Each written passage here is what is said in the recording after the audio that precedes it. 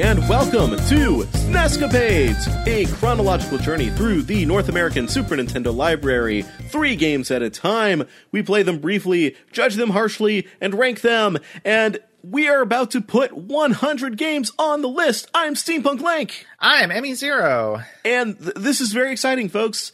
This is a big milestone for us. We're going to be putting the last 2 games on the list, at least for now, that will bring us up to 100. Mm-hmm. And then I think after this, we're going to have like a special. We're going to bring some guests on, and we're going to reminisce. We're going to talk about these first 100 games. And then after that, it's pretty much back to normal. We'll keep going, But I'm excited about this. Are you excited? I am so excited. I think it's awesome that we've made it to 100 games, or will have by the end of this episode. I'm also really excited just to talk about these games, and I think the special is going to be great. I'm really looking forward to recording that and kind of taking a look back at all of the stuff we've seen already and kind of where we're at with the Super Nintendo. Yeah, this is all really good. I'm super, super excited about it all. Yeah, me too. I am really excited. My hair is standing on end. I didn't even know that happened when you got excited. But there you go. It does. Anyway, I'm sure this will be fine. This is going to be great. I am super excited to be talking about this. At least half of the games that we're going to cover today are amazing games. That's right. At least half of them are incredible. We are only talking about 2 games today. That is because we're trying to take the list up to 100. And just like The Price is Right, we don't want to go over. This is our 99th and 100th game to be added to the list. And what do we have today? Well, today we have got Q*bert 3 and Space Megaforce. I'm very much looking forward to talking about these games. And what do you say? What do you say we just jump right in? Yeah, like a certain strange, armless, giant-nosed video game protagonist will just, we're just gonna jump right in one of 2 directions and talk about some Q*bert 3, I should say. I accidentally jumped off the side of the level. Oh no, thud.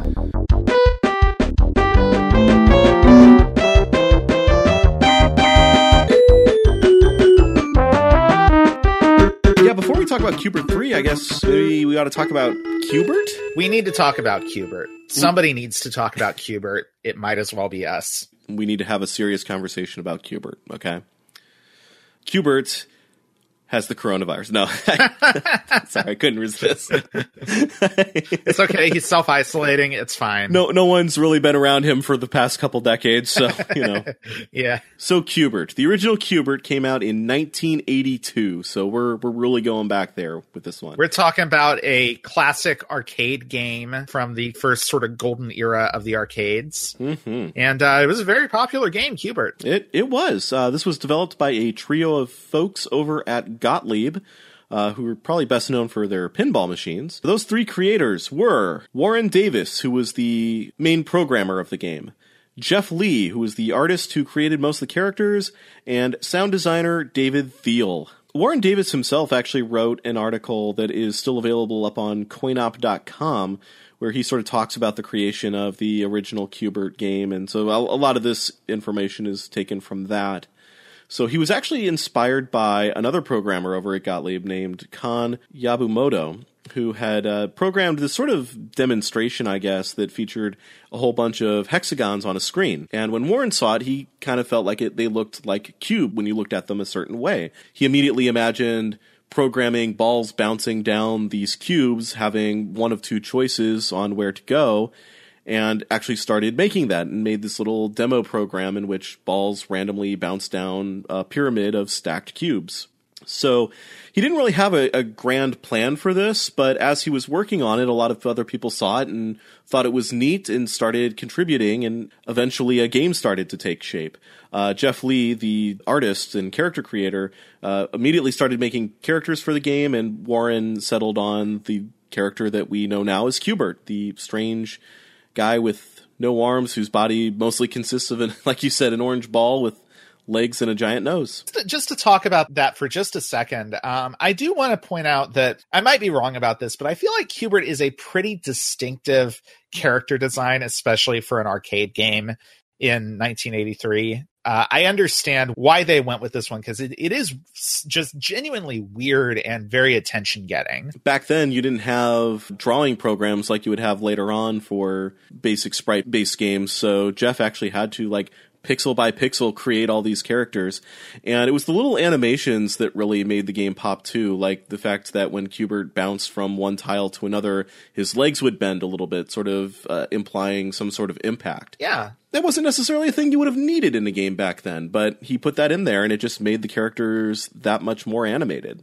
So as time went on, they had the characters, they had the pyramid, they had the basic physics and everything, but they didn't really have a plan as to what the goal of the game was going to be. And it was actually Gottlieb's vice president of engineering who came up with the idea of tiles changing color when the characters landed on them. And from there, the game sort of started falling into place.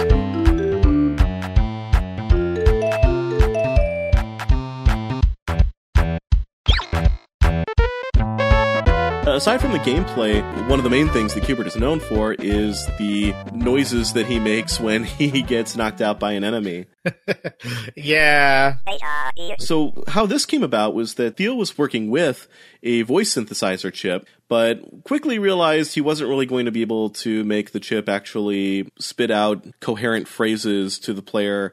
So instead, he started just kind of throwing together random phonemes to make the gibberish that we know from Q*bert today. And kind of helping with that theme was that they'd already created the speech bubbles of Q*bert, just sort of spouting out random non-alphabetical characters, and they kind of felt like, well, this is a good fit for him. So yeah. Another interesting thing about the sound design with this game is that the original arcade cabinets actually had a pinball mechanism inside of them that would knock against the side of the cabinet from the inside to create a knocking sound whenever Q*bert fell off the level. Oh, that's cool. I did not know that at all. That's really interesting. Yeah, neither did I. I don't think I've ever played with one of the original cabinets, so I didn't know that was a thing. Me either. They actually wanted it to sound more like a dull thud, and they had this idea of putting some padding on the instrument that was knocking against the cabinet, but they decided that would just be too labor-intensive production-wise, so that was kind of ruled out. So that is the original Q*bert. Warren went on to create a Laserdisc game called Us vs. Them while at Gottlieb. What's that? I don't know. I didn't have time to fall down that rabbit hole, I'm afraid. Maybe someday. He moved on to Williams Entertainment to work on Joust 2 and helped develop the video digitization system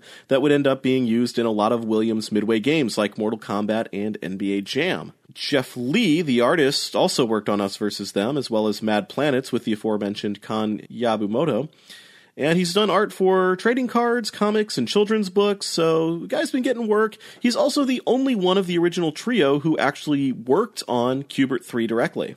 And finally, we got David Thiel, the audio guy. He's got audio credits on a few other games. I actually didn't find quite as much information about what he's been up to. One of his most recent games was way back in 1990 with Disney's DuckTales, The Quest for Gold. Oh, okay. Yeah, which was actually a computer game. It's not the DuckTales game that came out on the NES. But Yeah. But, he was working on a big license, so good for him. Got a few other non-audio credits, or not audio-specific anyway. He's listed as a staff member, surprisingly, on the 1992 arcade fighting game Time Killers, of all things. I don't exactly know what his role was there. I did not expect Time Killers to come up at all in a discussion about Q*bert, so this whole thing is just full of surprises for me. Nobody ever suspects Time Killers. I certainly didn't expect it when I saw it at that Fuddruckers in St. Louis so many years ago. Anyway, so there was actually been several Q*bert games released between the original and Q*bert 3, and none of them are called Q*bert 2, so I don't actually know how they came up with Q*bert 3 for this one, but there you go. Yeah, are we supposed to assume that, like, the Game Boy Q*bert that was also made by the same developer as Q*bert 3 is Q*bert 2 in this reckoning? Or is it just like, oh yeah, there's so many Q*bert games, one of them probably counts? Yeah, I mean, I guess since this company specifically worked on that one, that's probably what they were going for, and they were just kind of disregarding all those other Q*bert games that came out. But anyway, Q*bert himself is a pretty classic character. He's made cameo appearances in Wreck-It Ralph and Futurama and Pixels. Yeah, that's too bad. And if we really want to get into the weeds on obscure references, there was a Q*bert parody that was made for the PBS mathematics-themed sketch comedy show for kids, Square One TV, in the form of Pauline's Perilous Pyramid.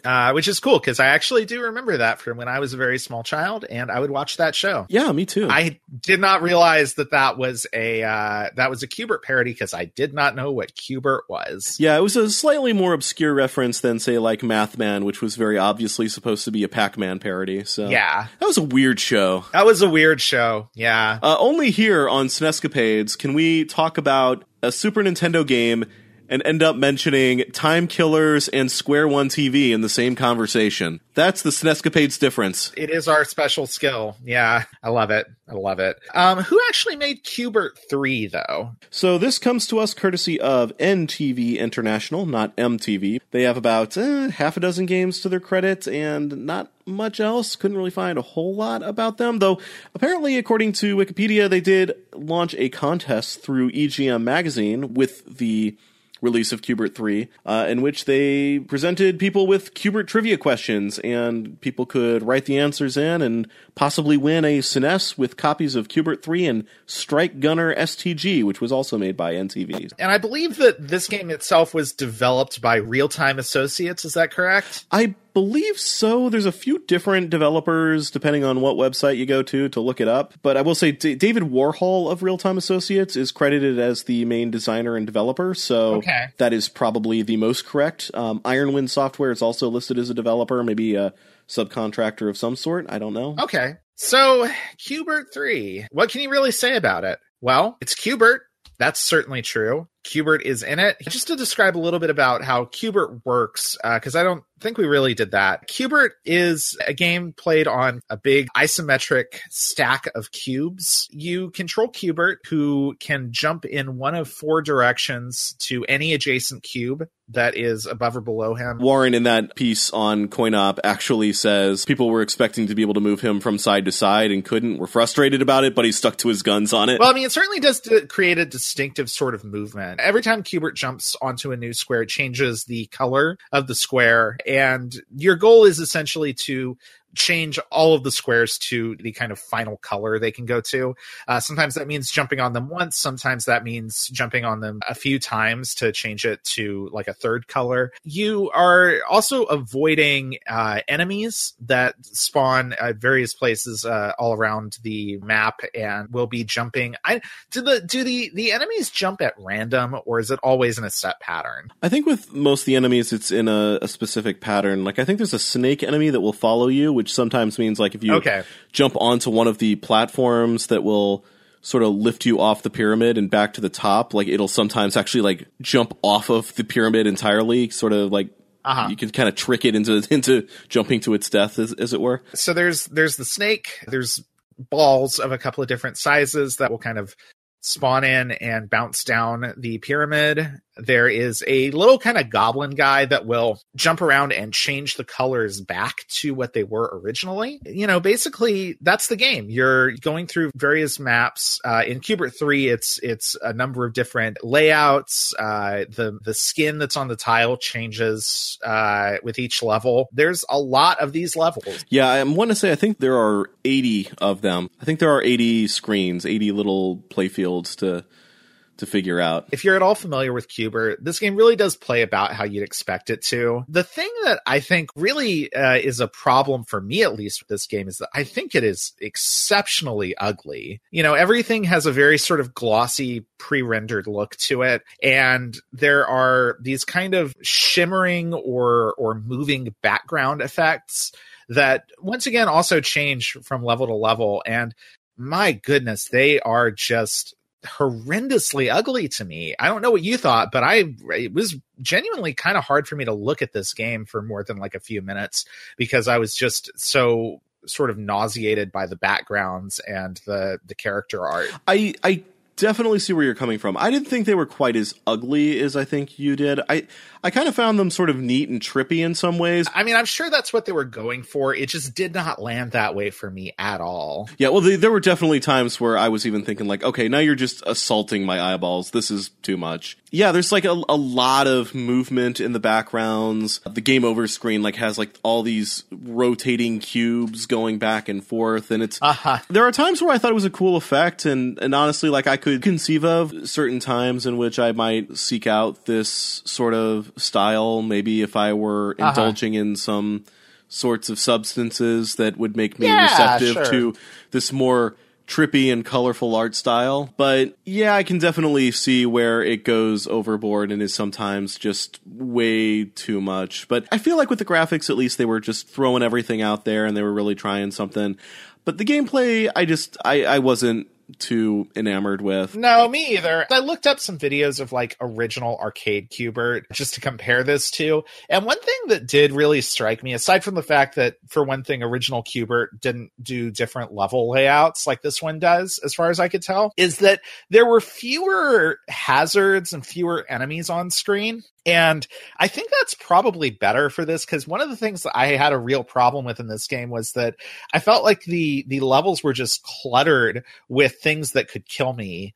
And, you know, it just felt really cramped to the point where, like, I couldn't really evade things effectively without a lot of practice and a lot of muscle memory for Q*bert's kind of weird controls that I just didn't have. Yeah, like, I do appreciate that they have in the options menu a very good visual of how the controls are going to work and options to change them. I think they did a really great job where like, a game with a similar control scheme like Kablooey utterly failed at that. I agree, yeah. At least they were trying to present that in a good way, but yeah, I still just don't like it. It's just so hard for me to wrap my brain around this sort of diagonal movement on a D-pad with just up, down, left, and right. I don't know why. Like, I feel like it's my fault. Like, I should be able to do this, but for some reason, it's just...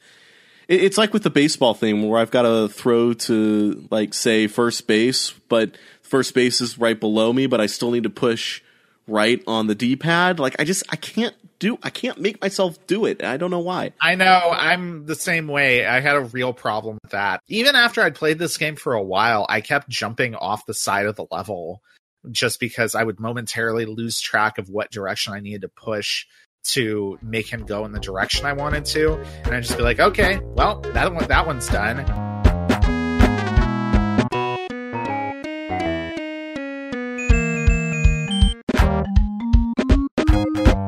Original Q*bert was very novel when it came out, but this doesn't feel like it's doing anything different from that, and it's not a thing I enjoy particularly. I feel like this sort of upgraded version of Q*bert needed something else to really justify the 3 on the end of that. Like, in a way, this almost just feels like they should have called it Super Q*bert, because it just feels like Q*bert, but with few extras because it's on the Super Nintendo. Whereas, I don't know, like maybe some sort of power-up that you could get or an attack that Q*bert can do to kind of just mix things up a little bit. I don't know, this game needs something else. Yeah, I agree. That's pretty much where I came away from it, thinking that, you know, yeah, there's not enough here to justify this game existing as it does. And I'll be honest, I do not know a whole lot about the original Q*bert. Like, I know that this game has those little discs flying on the side. From my looking at footage of original Q*bert, those were actually in that game too. Okay, so that's what I was wondering, because it seemed like if anything could have been like a new mechanic, it would have been that, but I guess that isn't the case either. As far as I can tell, the big thing that's different in this game versus original Q*bert is that every level in the original Q*bert was just the starting pyramid with different enemies on it and like needing you to jump on the cubes a different number of times. Okay. Whereas this game has very different sort of maps for the different levels. So that to me seems like it's the main thing they changed here. I will say visually, one thing I do like about this game is the sort of creativity around what the cubes actually are. Yeah, that's kind of good. Sometimes they're like little gift-wrapped presents that change color when you jump on them. Sometimes they're teeth that get cavities when you jump on them, which is weird. But I appreciated that they were thinking about the whole concept of jumping on these cubes and trying to be a lot more creative with it. I thought that was neat. And this doesn't have anything to do with like my opinions on the game itself, but boy, this game has the ugliest title screen I think I've seen on any Super Nintendo game. Yeah, I mean, again, it's one of those things where it's like, well, they went for it. But they did go for it. But what they went for, it's just tacky. Like the Q in Q*bert has like an American flag pattern on it for some reason. And then, yeah, like the letters are all just kind of bouncing and vibrating. And I don't know, it's like a word art fever dream. that middle schooler had to give a PowerPoint presentation and they were going to use all the word arts. Darn it. That's right. Yeah.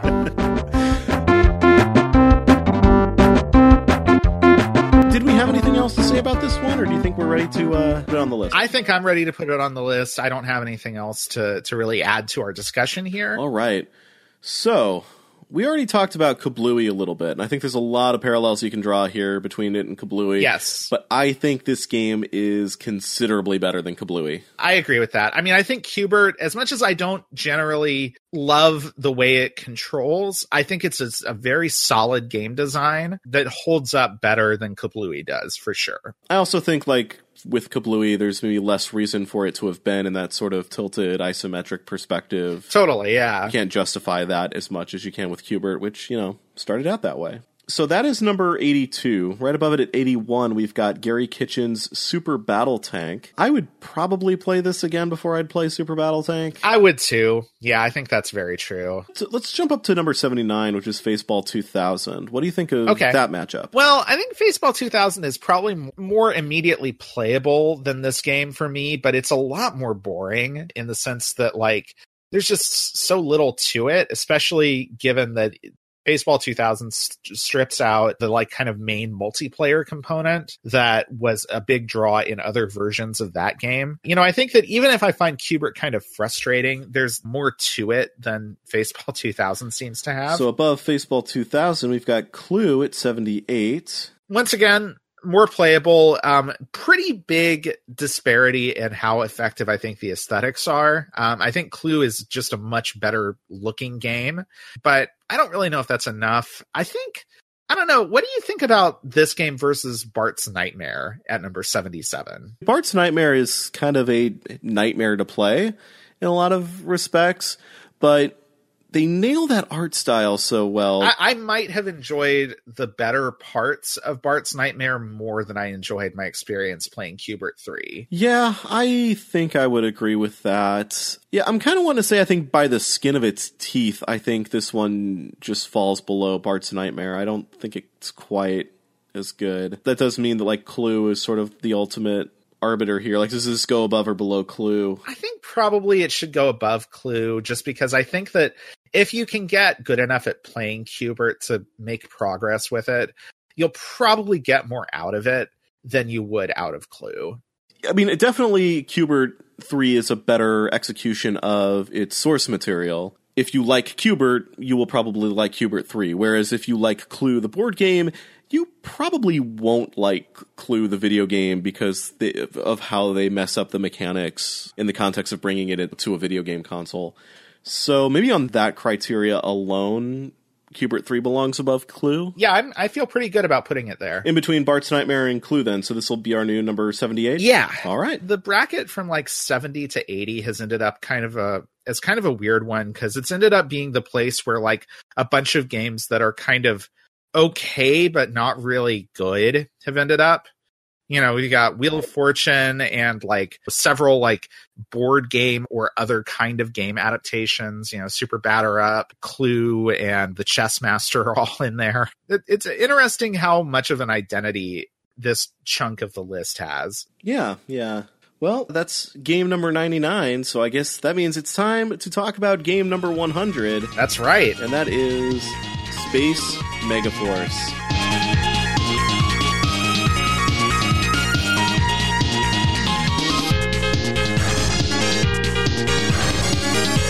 Hot damn, this game is awesome. Guys. Yeah, this game is so good. This game is... I don't want to bury the lead here. This game is really good. We've talked about a lot of shooters on this show. I think like something in the neighborhood of like 13 shooters, depending on how you're kind of counting them. Yeah. Some of them have been pretty good. Some of them have been really bad. Most of them have just kind of been though, to the point where like it's just frustrating talking about them, and I kind of dread having to play another shooter. But finally, we have another shooter that really makes me want to keep going and want to say, yeah, we're definitely going to still play all the shooters too, because every now and then we find a gem like this. This game is so much fun. But before we get into it, I guess we should probably talk a little bit about the history and whatnot. Let's do that. This game was made by Compile. Compile is a Japanese developer with an extensive gamography that spans decades. They're probably best known for the puzzle series Puyo Puyo, which is a game that we will talk about more in depth when we get to Kirby's Avalanche, which unfortunately won't be for quite some time, but we'll get there. So Compile started life under the name Programmers 3, and their first game was called AE, which was a Space Invader clone with some pretty impressive, for 1982 anyway, background elements. AE was published by Broderbund and released on the Atari 8-bit architecture and Apple II. According to Moby Games, it also came out on the Commodore VIC-20, though Wikipedia claims it was actually the Commodore 64. I don't know which one of those is actually correct. I think I've seen video of it running on a VIC-20, but I don't know, maybe it came out on both. Anyway, Compile developed many games, mostly for the MSX and the Sega Master System and the NES. Their gamography seems to be a healthy mix of ports of other companies' games and original titles. One of their early games released on MSX and the NES was the vertically scrolling shooter called Zanak. While the NES had its share of shooters as well, Zanak, kind of like Space Megaforce now in comparison with all the SNES shooters, had a sense of speed and a varied power-up system that set it apart from a lot of the competition. So Compile would kind of make scrolling shooters one of their tent poles, and they'd make a lot of other shooters in a similar mold as that, like Gunnak and Xevious and Aleste, or Aleste? I don't know how that's supposed to be pronounced, actually. I've been saying Aleste in my head, but I don't know. Yeah, I've been saying Aleste in my head, but whatever it is. Listen to your heart, folks. Yeah. But talking about Aleste brings us right to Space Megaforce, or Super Aleste as it's known outside the US. This was actually an Aleste game. It just had some of the sort of Aleste or Aleste aspects of it scrubbed out to kind of turn it into a more generic shooter as far as the main character is concerned anyway.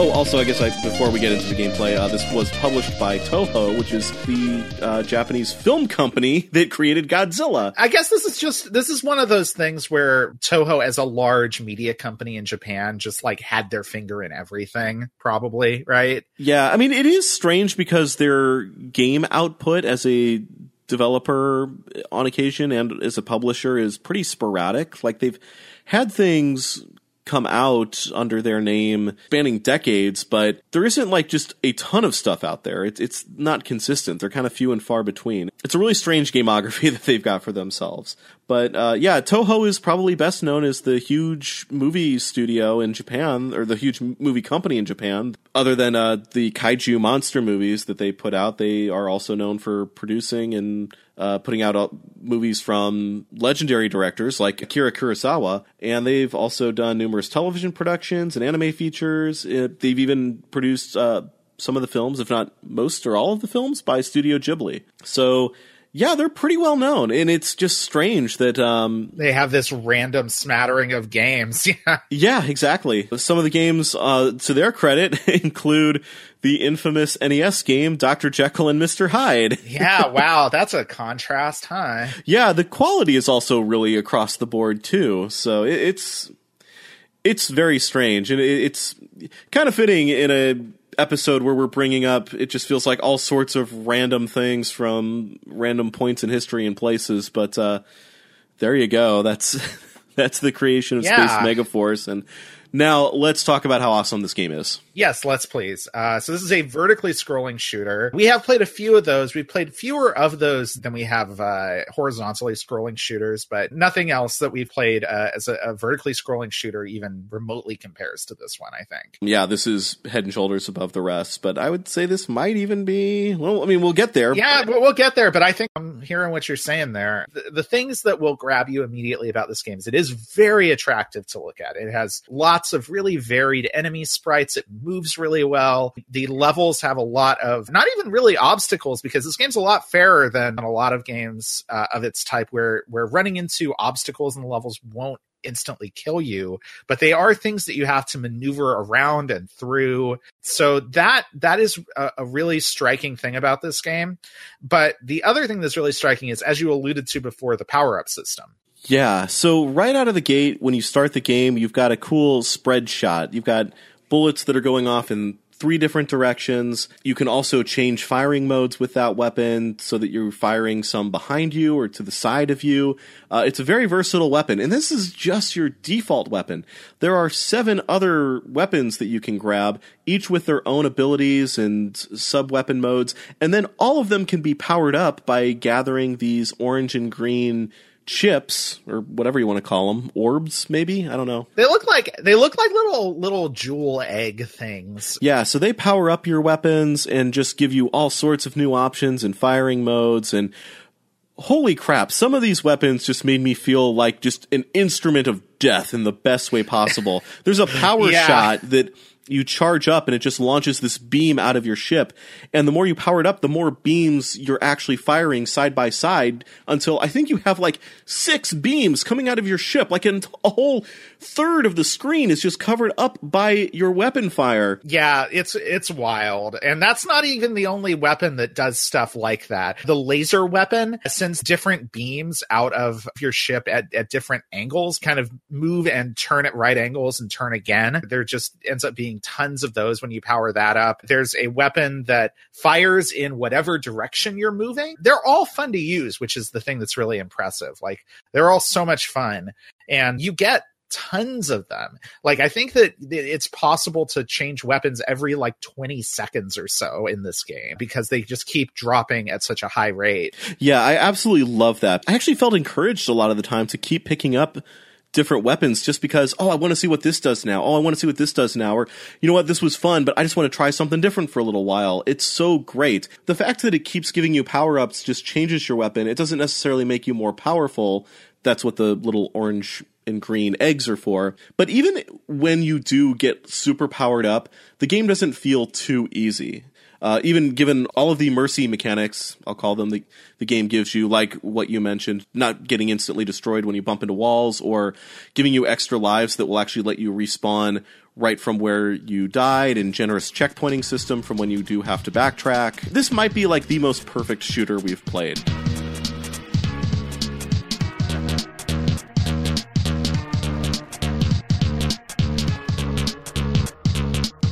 You never feel like you're underpowered or overpowered. Everything's always like kind of exciting and surprising, because you're changing weapons so often and the levels are throwing so many different things at you. A lot of different, very creative things done with the levels themselves even. And you're able to actually appreciate those, because it never feels like you're in that death spiral, even if you die, like what we've talked about with so many other games. Of this type. Something that I really like about this game that I don't think I've experienced in any other shooter that we've played thus far is the sense of exploration. Because you don't just die the minute you hit a wall, this game actually encourages you to sort of hug the walls of a level and find like little nooks and crannies where it's squirreling away power-ups and things like that. It's really unlike anything I've ever seen in this kind of game, where I felt like, okay, I'm going to go see what's over there in this little corner. Like, that's never something I'd do in most shooters like this, because I know the minute I do that, I'm going to hit the wall, I'm going to die, and I'm going to have to restart the level. It encourages that kind of exploration, and that really makes you wonder, like, why hasn't every other shooting game up to this point done these sorts of things? Why does it punish you for wanting to explore? Why do they punish you for continuing to play and starting back up after you die by completely removing all of your powers and making it really hard to build them back up? This game shows you that you don't have to do that to the player and can still make a good, challenging game. No, I think it's phenomenal. And I think that all of that stuff is really complemented by some of the cool technical things this game does as well. There's a great thing, like the entire concept of the second level of this game, for example, is just a really neat thing where I suppose you're in space And there's a kind of tiny object in the background that slowly gets bigger and bigger until it reveals itself to be this big weapons platform. And then the remainder of the level, once that comes up to kind of the foreground layer, is you kind of going around this weapons platform and fighting different parts of it. And it just feels so grand in scale. And it's conveyed so well by the game's graphics and the way this thing is paced that it just really, really works. And that's awesome. That is the kind of thing I love to see in a game of this type. And I think it's great that the game is so fun that it doesn't feel like you're kind of struggling through it to get to those cool technical moments where it does something really impressive and exciting. Yeah, that second level just blew me away. When I saw that thing in the background, I was just thinking like, how much bigger is that thing going to get before this is all over? And then it becomes the stage basically. And then it keeps zooming back out and zooming back in, but rotating and taking you to different parts of that weapons platform as you play through the level. Even now, that was still really, really impressive. It might be some of the smoothest sprite scaling I've seen in any game so far. It takes advantage of the Mode 7. I'm not even sure I think Castlevania 4 did it quite as smoothly as this game does. This is a great game. I really have nothing negative to say about it, honestly. I just think it's great, and I'm so impressed with it. And for how much it has done with a format that we've seen so much of on the system so far, but never like this. I think it's going to be hard for any other shooter to top this one. And I almost worry that this is going to spoil us now on shooters, because now this is the one we're going to be measuring the rest of them up against. Now this is the one we're going to be comparing everything to. Yeah, and right. A lot of things are just not going to come close to this, I worry.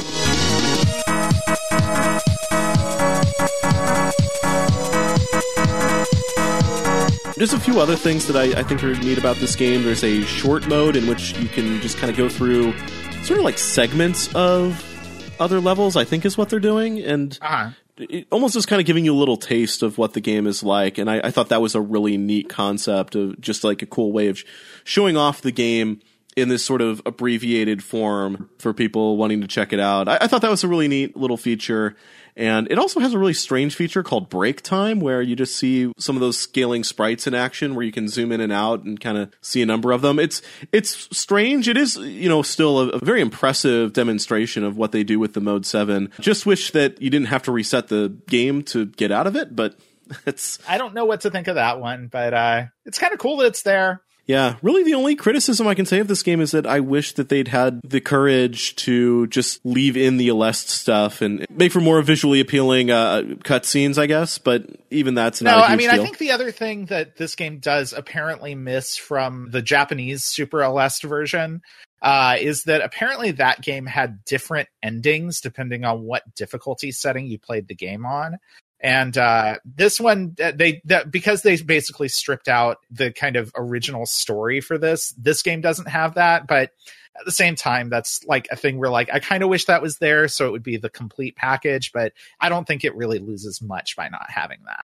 We didn't mention the music, but that is also great. It's just good. It's just really, really good. Yeah. It's definitely not my favorite soundtrack on the SNES thus far, but it gets the job done. It's real good. No, me either. But everything fits the levels really well, and I would say it's extremely appropriate music for this game.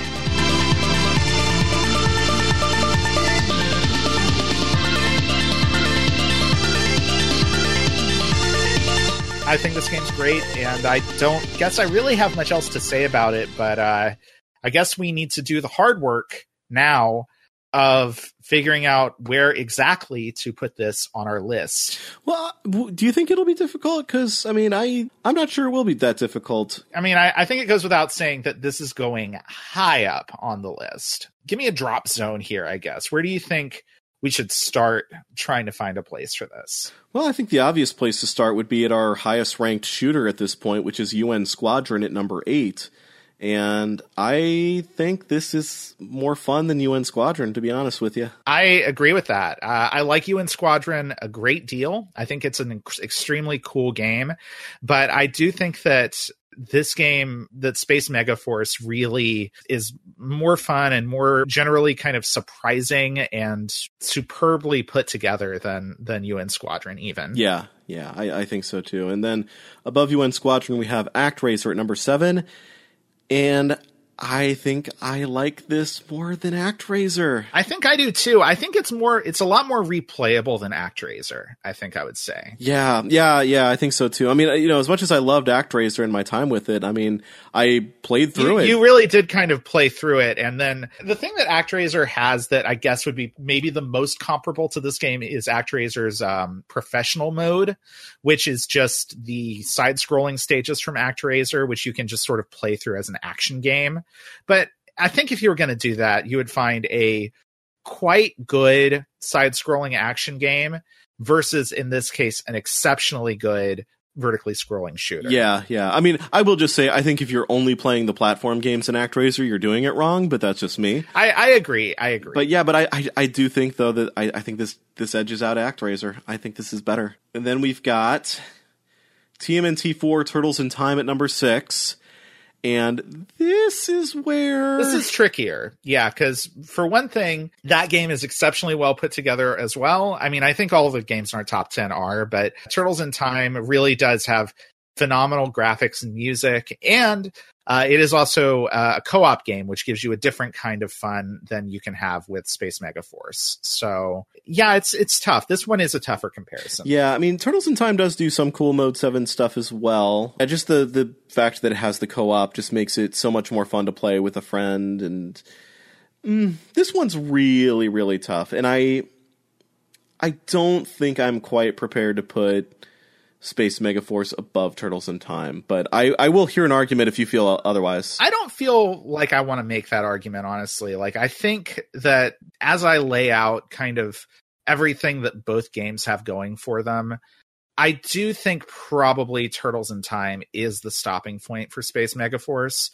just because of the stuff we mentioned. And I think it is no shame to be slightly less good than Turtles in Time. Yeah. I mean, heck, everything in the top 20 is a phenomenal game, really. Yeah, I mean, absolutely. It's really true. I am really comfortable saying it's the best shooter we've played so far, and I would recommend it to anybody that wants an arcade game experience at home. The fact that Turtles in Time is also sort of the definitive version of that game, like the fact that that game kind of added stuff that isn't even in the arcade version and made it work really well in the Super Nintendo game, does kind of just barely edge out Space Megaforce for me. Yeah, but Space Megaforce is the kind of game that I would recommend even to people who don't normally like shooters. Like, play this anyway, you will probably have fun. That feels like a great place to put it. Space Megaforce as our new number 7 game, cracking the top 10.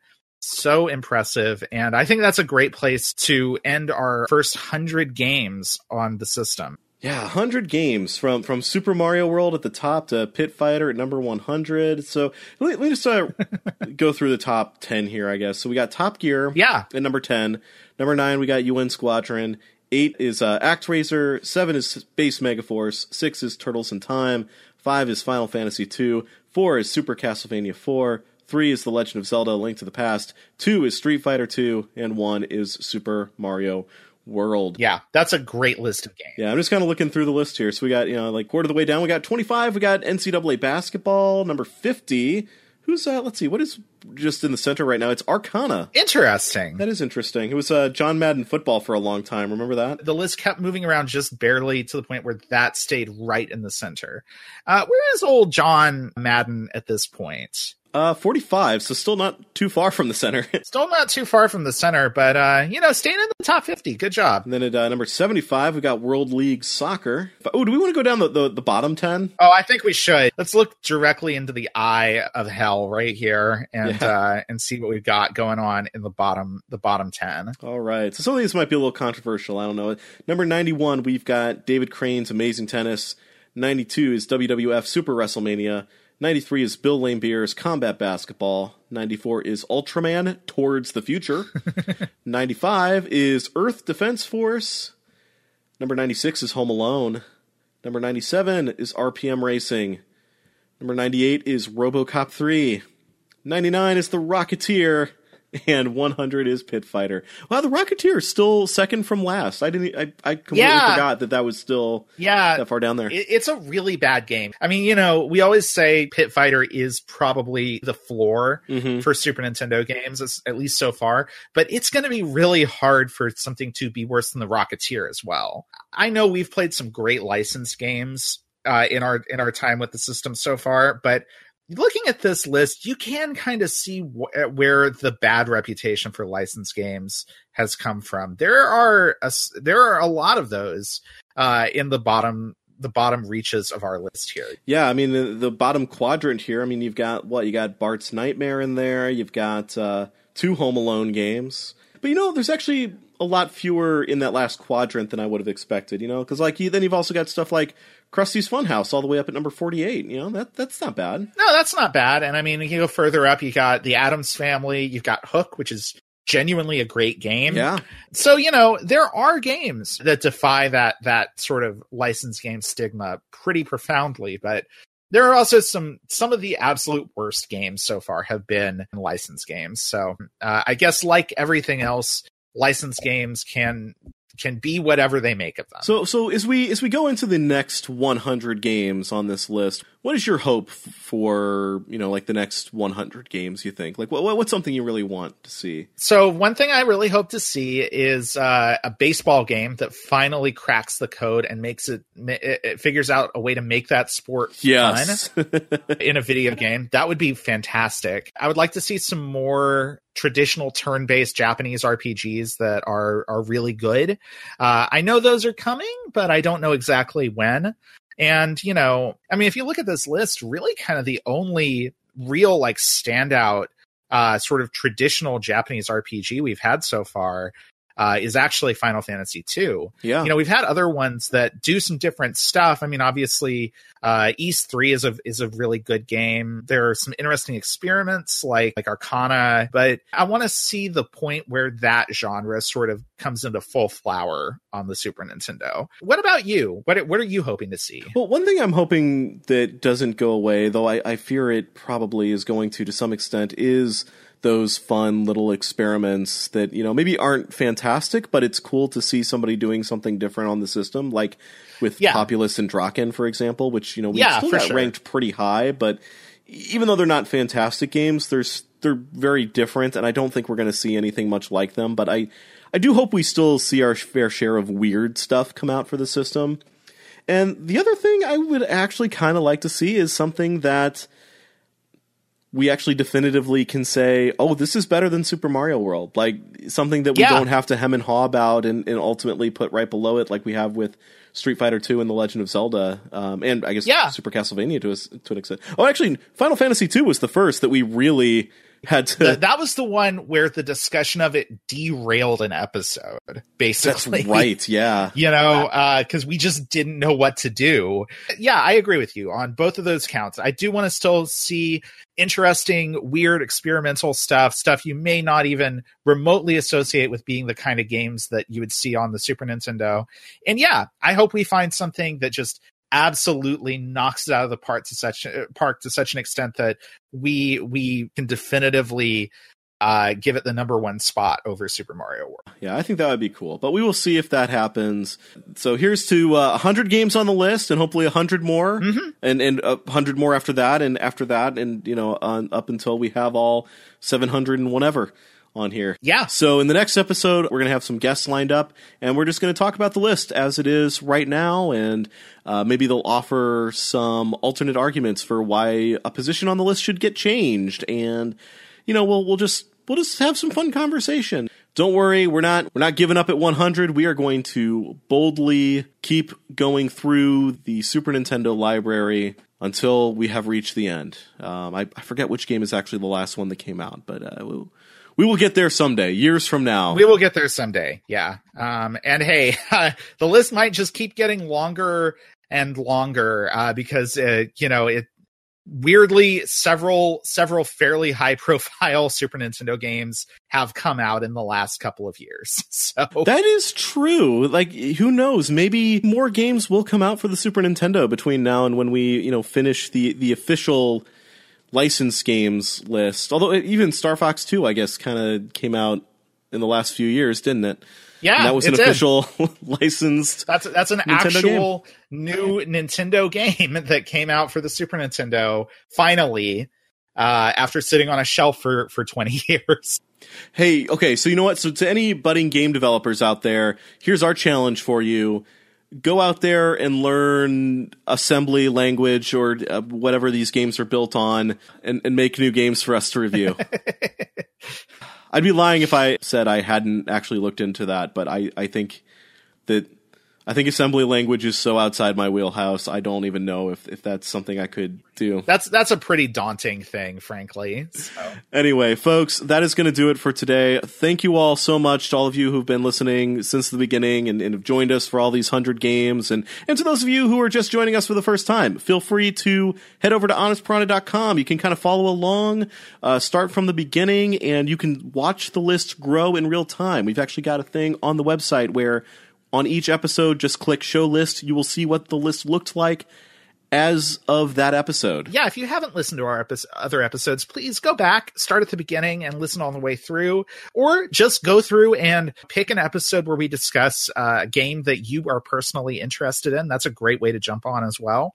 I believe this is now our 30th episode of the show, so we got kind of a backlog for you to look through if you're new to it. We thank you very much, whether this is your first episode or your 30th one, for sticking with us, and we are excited to go towards the future like Ultraman with you into our next 100 games and beyond and beyond and beyond. Absolutely. I couldn't have said it better. So until next time, folks, thank you all so much for listening. As always, I am Steampunk Link. I am Emmy Zero. Play it loud.